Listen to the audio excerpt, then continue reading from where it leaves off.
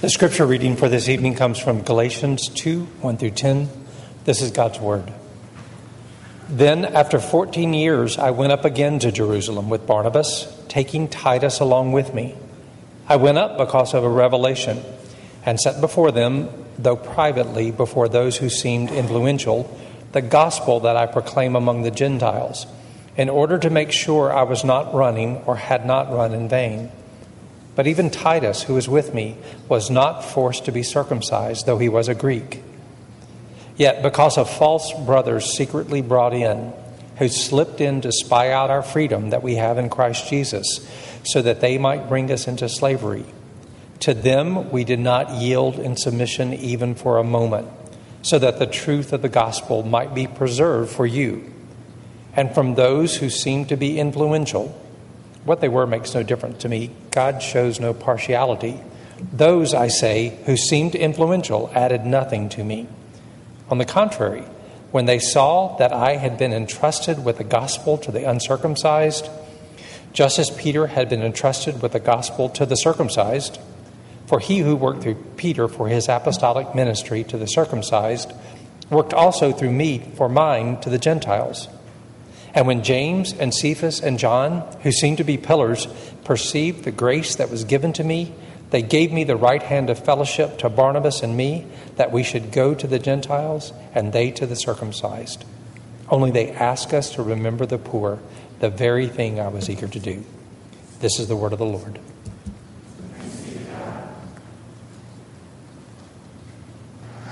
Well, it's good to be here. I think this is my first time speaking here since your guys brought Pastor Will here. So him and I have seen each other at some different meetings here and there. And so we always say we're going to catch up. But anytime two preachers say that, we're just talking because we all know our schedules are so busy. But we finally made do. And so I'm here. Before I actually get into the sermon, which will kind of feed into this, basically, since I've been here a few times and I've spoken here.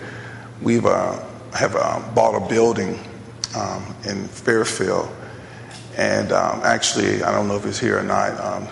The architect guy that's working on the building for us is Brian. Some of y'all know Brian. Brian's a good guy, and so he's come out. And anyhow, I have the great responsibility of now, I'm going to meet with Max's Construction tomorrow, and they're going to give me the real, how much is this going to cost? But God is good, so we're going to trust God with that. So be praying for me tomorrow morning at 9:30, because Pastor Hart is going to be shaking like a leaf.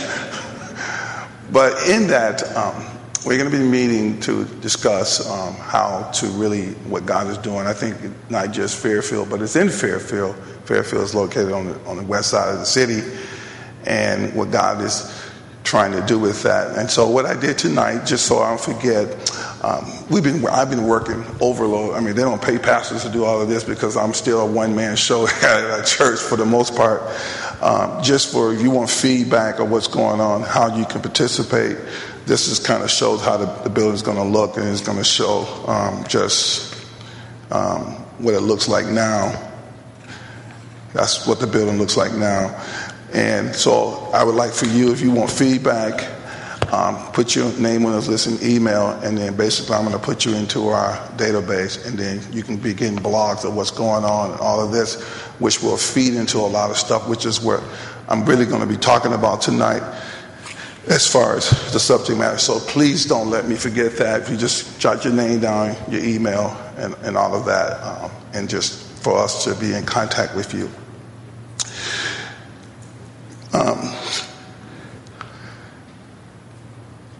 Birmingham. I've been here now 4 years in August. I'm originally from Selma.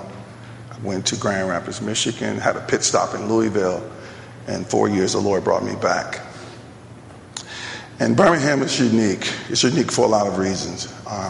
You don't have to go too far, and you mentioned the city of Birmingham, Alabama, and almost all over the world people know about Birmingham, Alabama. On June 29th, there was an article that was written on AO.com, which this is what the article says. It says, ouch. Alabama City named one of 50 worst places to live in the U.S. And it was written by a lady named Lita Gore. And the article, as she was talking about it, was an organization who did the research. It was called 24/7 Wall Street. They did the research. And they list the bottom 10 places in the U.S. to live. Miami was first. Detroit was second. Patterson was third. Patterson, New Jersey. Hawthorne, California was fourth. And Fall River, Massachusetts was fifth. And number 6. The great Magic City, Birmingham, Alabama. Then after that, you got Memphis, Flint, and Cleveland, and Gary. Within the article, it goes on to say that the median home value here in Birmingham was $84,000, roughly $100,000 less than the national median home value.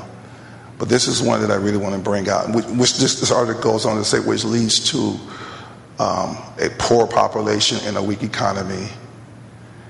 And then it says this. It says a typical Birmingham household earns only $30,000 a year, and the city's poverty rate is that of 30.5%. It's nearly double the national poverty rate. So the poverty in Birmingham is double that of the national rate. And so, like many cities with pervasive poverty, Birmingham is a relative dangerous place to live. And you got to be Rip Van Winkle not to see that in the news every day. And I see it in Fairfield. I experience it quite a bit just being in Fairfield.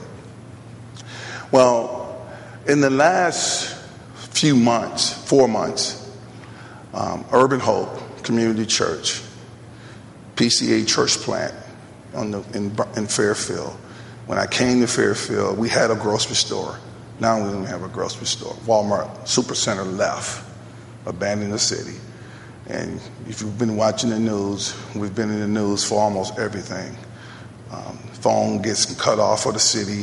I think the water's going to get cut off for the city. This is all kinds of stuff. There's all kinds of upheaval since we've gotten there. I'm like, God, what are you trying to do to me? I mean, failed the church on the first 3 years. I mean, it's already hard enough, but the whole city is shutting down.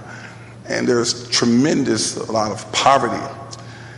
But in that, I just said, God, okay, here's my heart. Here's what you've been putting on my heart for a long time. And I was doing this in Grand Rapids, Michigan. Now that I'm here, I'm just going to go ahead and just step out. I'm 50 years old. I turned 50 years old a couple of weeks ago. And so I said, well, I ain't got anything to lose. I'm 50 now. Let's just put it out there. So I want to go for it. And so I went through our core values at our church. And I just said, hey, guys, this is what Urban Hope is endeavoring to do. This is the heart of it. And this is the heart of it.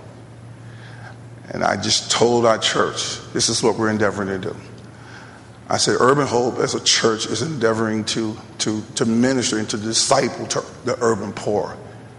And I said, let me name what that is. Let me not just be vague. I don't want it to be vague anymore. I wanted to really say what it is.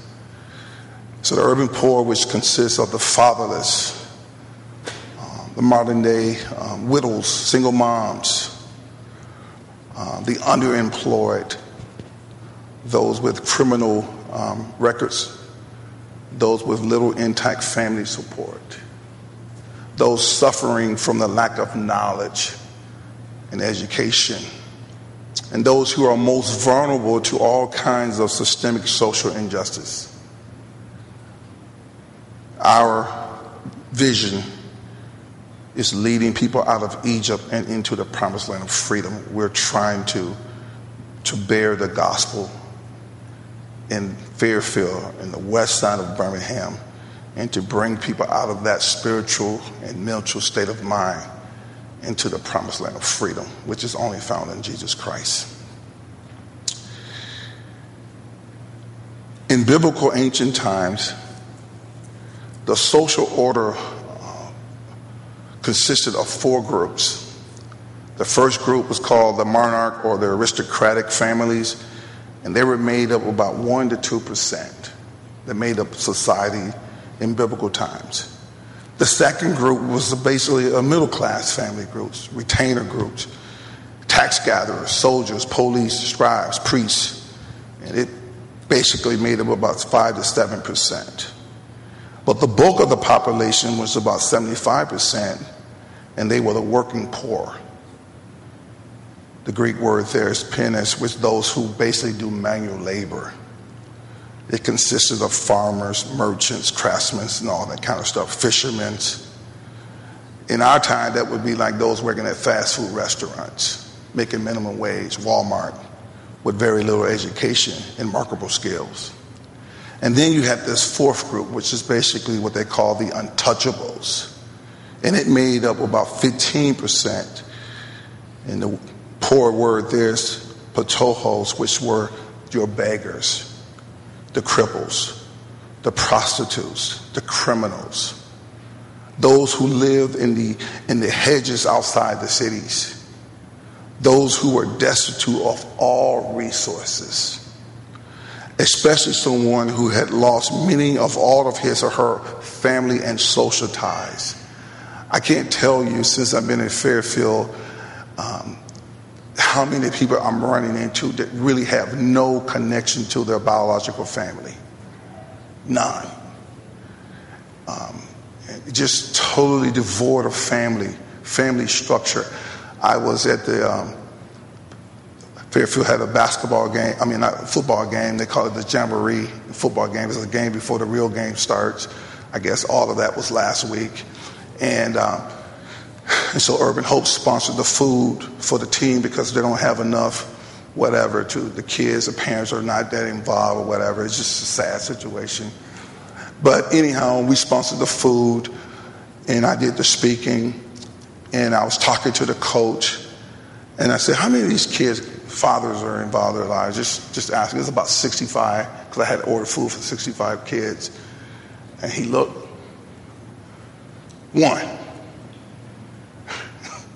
One dad that's even involved. So you have just even in that, and he was just like, man, I'm dropping these children off, because the parents are not picking them up at the end of the games. He says, we just need help, Pastor. We just need help. So here you see devoid of good, strong family social ties. And so this is where I say urban poor, and I'm telling people in the Presbytery, that's what we're trying to do. I want people to understand that's where they say, let's plant a church in Fairfield, but that's where we're being planted. That's who's there. That's what's around us. Most of those who are attending church are those who, on the middle class, they have their churches already, so they're not going to leave their church and come to a PCA church for the most part. Most of them are over the age of 50, 55, 60, and they're in that group. But this is where it brings us to our text. It says that Paul, he's telling the Galatians about his experience when he first met with the other apostles. We know the story of Paul. He was called Saul before meeting the Lord on the road to Damascus, where Jesus, who's a heart transformer, he transforms people. And he met Paul that day, transformed his life. And we know the story from Paul that he became one of the greatest missionaries for spreading the gospel to the known world of his day. But what we see here in this scene in Galatians chapter 2, all the apostles are gathered together. These are men who have been entrusted with the gospel, men who will lay down the foundations to the church. So they were not Johnny come lately to the party. These guys knew Jesus. They had been trained well. They had walked with Jesus. They had ate with Jesus. They have seen him in the risen form. They knew him. So they're there. They laid down the blueprint to the church. And Paul in verse 9, he calls them pillars. So these guys, they got their stripes. Now, the purpose of this gathering in Jerusalem, it was all over the full implication of the gospel. What is the gospel? They were debating because the Judaizers, the Jews, those were saying, well, you need to act like a Jew, eat like a Jew. You can't go to Gym and Nicks. You can't go to Full Moon. You got to give up all that. All that, I like them golden flake corn. What do you call those little pork rinds, They were trying to stop the Gentiles from eating that. And the Gentiles like, well, I got to give up my pork rinds. How come I can't tailgate that Alabama and Auburn have my pork rinds? What's wrong with that? I don't want to carry no apples and oranges with me. Well, some barbecue.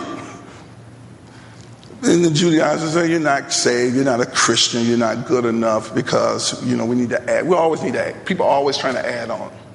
The gospel's just not enough. Just do this, do that. So the apostles were debating that. Should the Gentile Christians take on Jewish rituals and customs? And so they talked about that. And then Paul says, well, in verse 5, Paul says, so then we did not yield in submission even for a moment, so that the truth of the gospel might be preserved for you. Paul said we didn't give that nonsense. We heard them, but they went in and went out. We went with the gospel. That's what he says in verse 5. So after they debate in this hot conversation, they come to this amazing statement, which is the title of my sermon here tonight, which I've been preaching within the presbytery. It's probably the 10th time. Why now? Why Birmingham? Why now? Why at this particular time? Look at our country. Look what's happening. And I was listening to Matt Chandler. He was saying this is probably a good thing for the church that we're being pushed to the margins again, so that the true church can arise. And so for such a time as this, it's a sermon. It's like God is blowing on it. He's breathing his grace to it. And so the apostles come to the end of their debate, then get ready to depart. They say, Paul, hey, it's been good seeing you. We can see God's grace is with you and Barnabas. And then they say to him, we want to ask one thing of you, Paul. You got to remember now, this is the apostles. This is Peter, James. They say, remember the poor. Just remember the poor. They don't give him anything else. They don't give him, go preach the gospel more boldly. They only ask that he remembers the poor. And you just got to think about, if you're reading that, like with all the things they could have said to Paul, that's what they give him. We just get out of a hot, debated conversation, and this is what you leave me with. Just remember the poor. They could have said to Paul, hey, Paul, you know what? Go preach the gospel more boldly. Remember to tell the Gentiles that God loves them, that he has a wonderful plan for their lives. They could have told Paul, hey, just go tell them the 3 steps to happiness or 5 steps to success. That's kind of it's not a new thing, but that's where the church, you want the church to go fast? Just put a success program to it. And I've been tempted to do it. I was like, man, I go on the street, man, them guys got all them people down there. You go listen in and you hear him say, you want to be success? Want to have success marriage? I said, man, I should run back to Fairfield. Y'all want to have success marriage? Just get up every morning and make coffee, Starbucks for your wife or something like that. And who knows? We don't know what, but the apostles could have told them that. But they don't. So here's a question for us. Why did they have to ask of him this one reminder? Why did they have to say, remember the poor? Why did the apostles even have to bring it up? Why is it even in the conversation? The Holy Spirit, inspired word of God, is here for us to see. Why is it even in the text that you remember the poor? Not anything else, but remember the poor. You know why? Because it's hard. Don't let anyone fool you that doing ministry to the poor in our world, it is not for the faint of heart. It is easy. It is not easy at all. People ask me, Pastor Hardy, how's it going in Fairfield? Well, you really want me to, how much time do you have? How much time do you want me to share with you when I'm running into people preaching the gospel like here tonight? You know, it's amazing when I go to church and I just listen, even how the pastor talks of what the words are getting written down in the liturgy, and just how much of it just, for the average person that I run into, they can't even read that.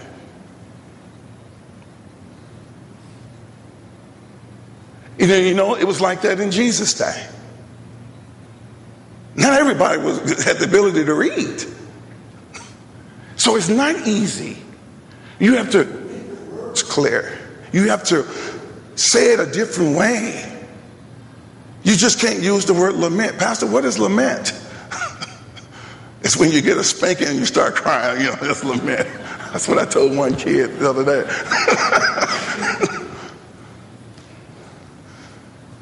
Because it's hard dealing with the poor.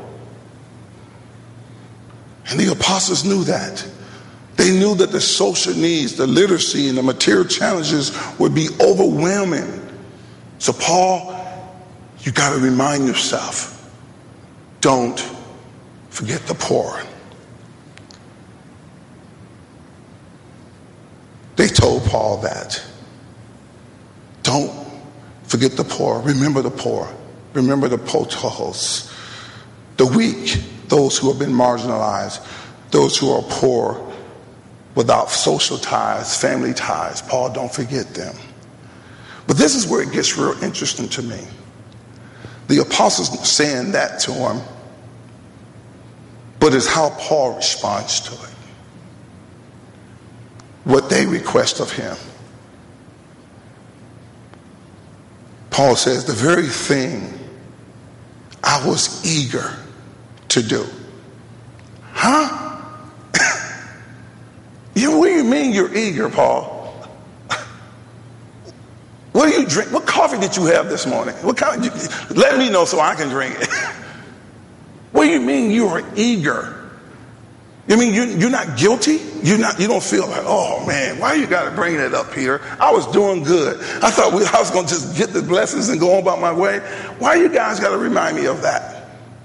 Who wants to do ministry to the poor?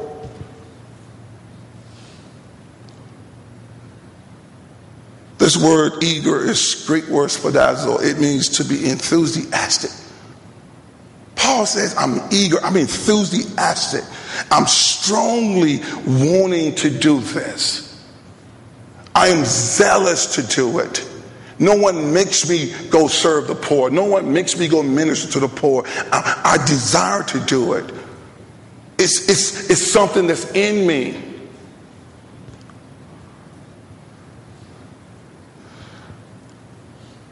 I want you to feel that.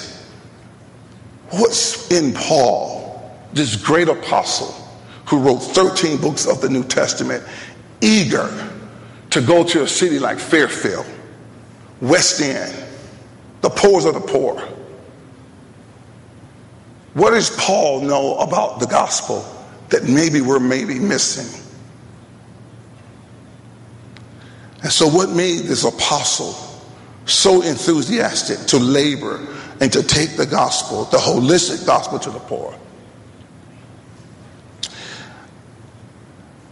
If Paul was here tonight, I think Paul would say, if he was here and he could come here in the flesh, and he would say, Red Mountain, I know your vision. I've seen your heart. Your desire to be here in the city of Birmingham, where it's listed as one of the most worst places in America to live. Poverty is all around. The illiterate, the brokenness, the family structures, the whole 9 yards. And Paul says, I'm not here to guilt you. I'm not here to make you feel bad.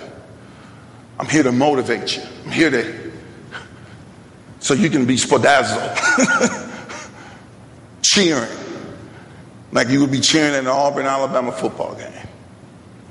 I think Paul would say, why he was so eager to do it, why he was so enthusiastic to do what says he was eager to do, that the apostles admonished him to do.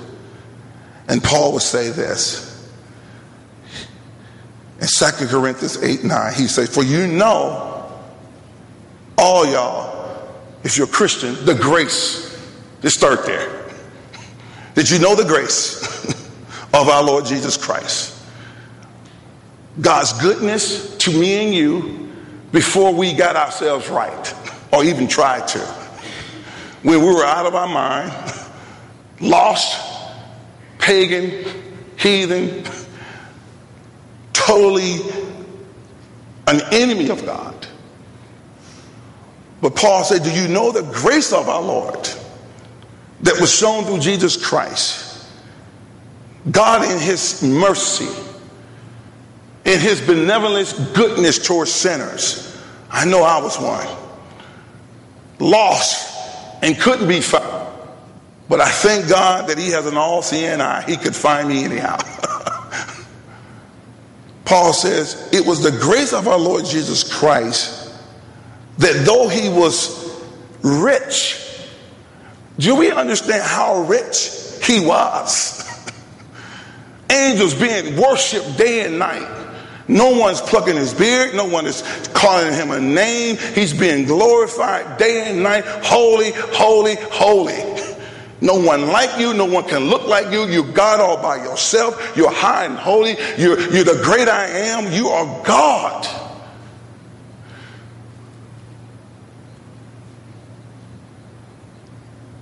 And Paul says he was rich. Jesus, for our sake, he became poor. You want to know what's in giving Paul the motivation? He understands the heart of the gospel. Because Paul says, I know how poor I was. I know I was spiritually blind. I had no bootstraps to pull myself up. It was Jesus Christ in his mercy that stopped me on that road to Damascus and gave me eyes to see. I was blind like Stevie Wonder and Ray Charles. I was blind. But God met me. You gotta let that sink in. God met me. He meets you. Why? Mercy. Paul says he became poor.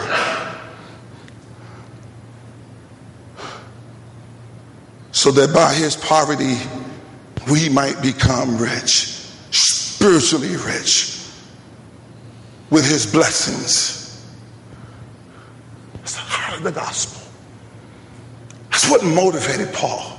People ask me, why are you in Fairfield? The question is why not you? And this is what Jonathan Edwards was saying. Jonathan Edwards was saying, we get the gospel. This is what Keller is trying to say. If we get it, it becomes. When I see those kids in Fairfield, when I saw those young men Friday night with no dads, God says, that was me. From Selma. I can't never forget that story. Who am I to say, well, I pulled myself up. I put myself in the PCA. I did all this by my own osmosis. That would not be true. And Paul would say that is not true, was true of his life.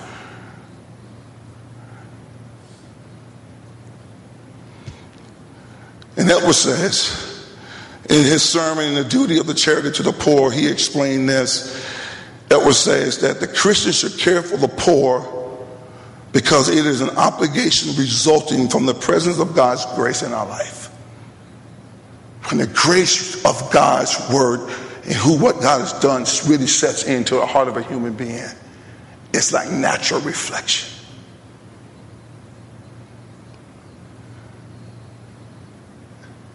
Edwards says this grace of God is the only thing that can draw us human beings out of ourselves into unselfish living.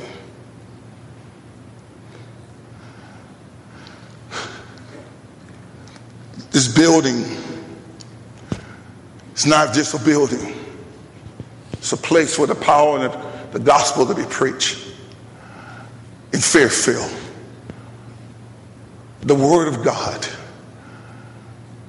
Been here in 3 years, preaching in Fairfield. And we have come in serving with very little people help, but God is starting to bring them in. There are churches like, Pastor, how can we get in? Because we know something is missing. We know it. We know this is not first century church. We know it. We can feel it. And the guy said to me yesterday at Magic City Grill, they've now, through the grace of God and serving our way in and serving the people in Fairfield, God, I'm coming to an end. God has opened up the city to us. He says, Pastor, you can do whatever you want in our school. So basically, we started a school within the school of Fairfield, a dropout recovery school. We take about 30, 40 kids, preach the word of God to them. And this building is going to do a culinary. It's going to do jobs for life training. It's going to do construction training. But everything is going to be done with the gospel of Jesus Christ. I don't know how else to attack the poor. And it's calling men and women to repent. It's holding up the blueprint for the family life, which is marriage and family. That is what I've been preaching in Fairfield. And I end with this story. The superintendent of Fairfield Schools, hearing me preach this word, he wasn't married at the time. The Holy Spirit convicted him. Says, you want your school changed, you do the first thing right. He called me, he said, Pastor, I need to repent. God was speaking through you. Can you marry me? I said, this is the superintendent. I want to make sure somebody's not trying to bootleg my phone. I looked at my phone. He said, yes, this is him. 3 months later, after counseling, I married him. The man's been weeping ever since. And he told me personally, do not, Pastor Hardy, do not stop preaching what you've been preaching. It is the only hope for our city. It's the only hope for Fairfield schools. It is the only hope for our inner city schools where you have a budging 90% out of wedlock. It is only the word of God that's being preached. Word and deed that can bring. And that's what Paul took to the poor. He didn't take guilt. He didn't take 2 steps to happiness. He took what he knew to be true, that Jesus saves. Let me pray. Father, you are the one that saves. And you are doing that, not just in Fairfield. You're doing that all over the world. You're saving people to your and bringing them to yourself. And Father, I just thank you for Red Mountain. Lord, touch their hearts. Cause them to become a partner to Fairfield and the work that you want to see be done there. And only you can do that, Father. I can't do that. So tonight, God, show us that the truth of the matter is that we're all poor, spiritually bankrupt.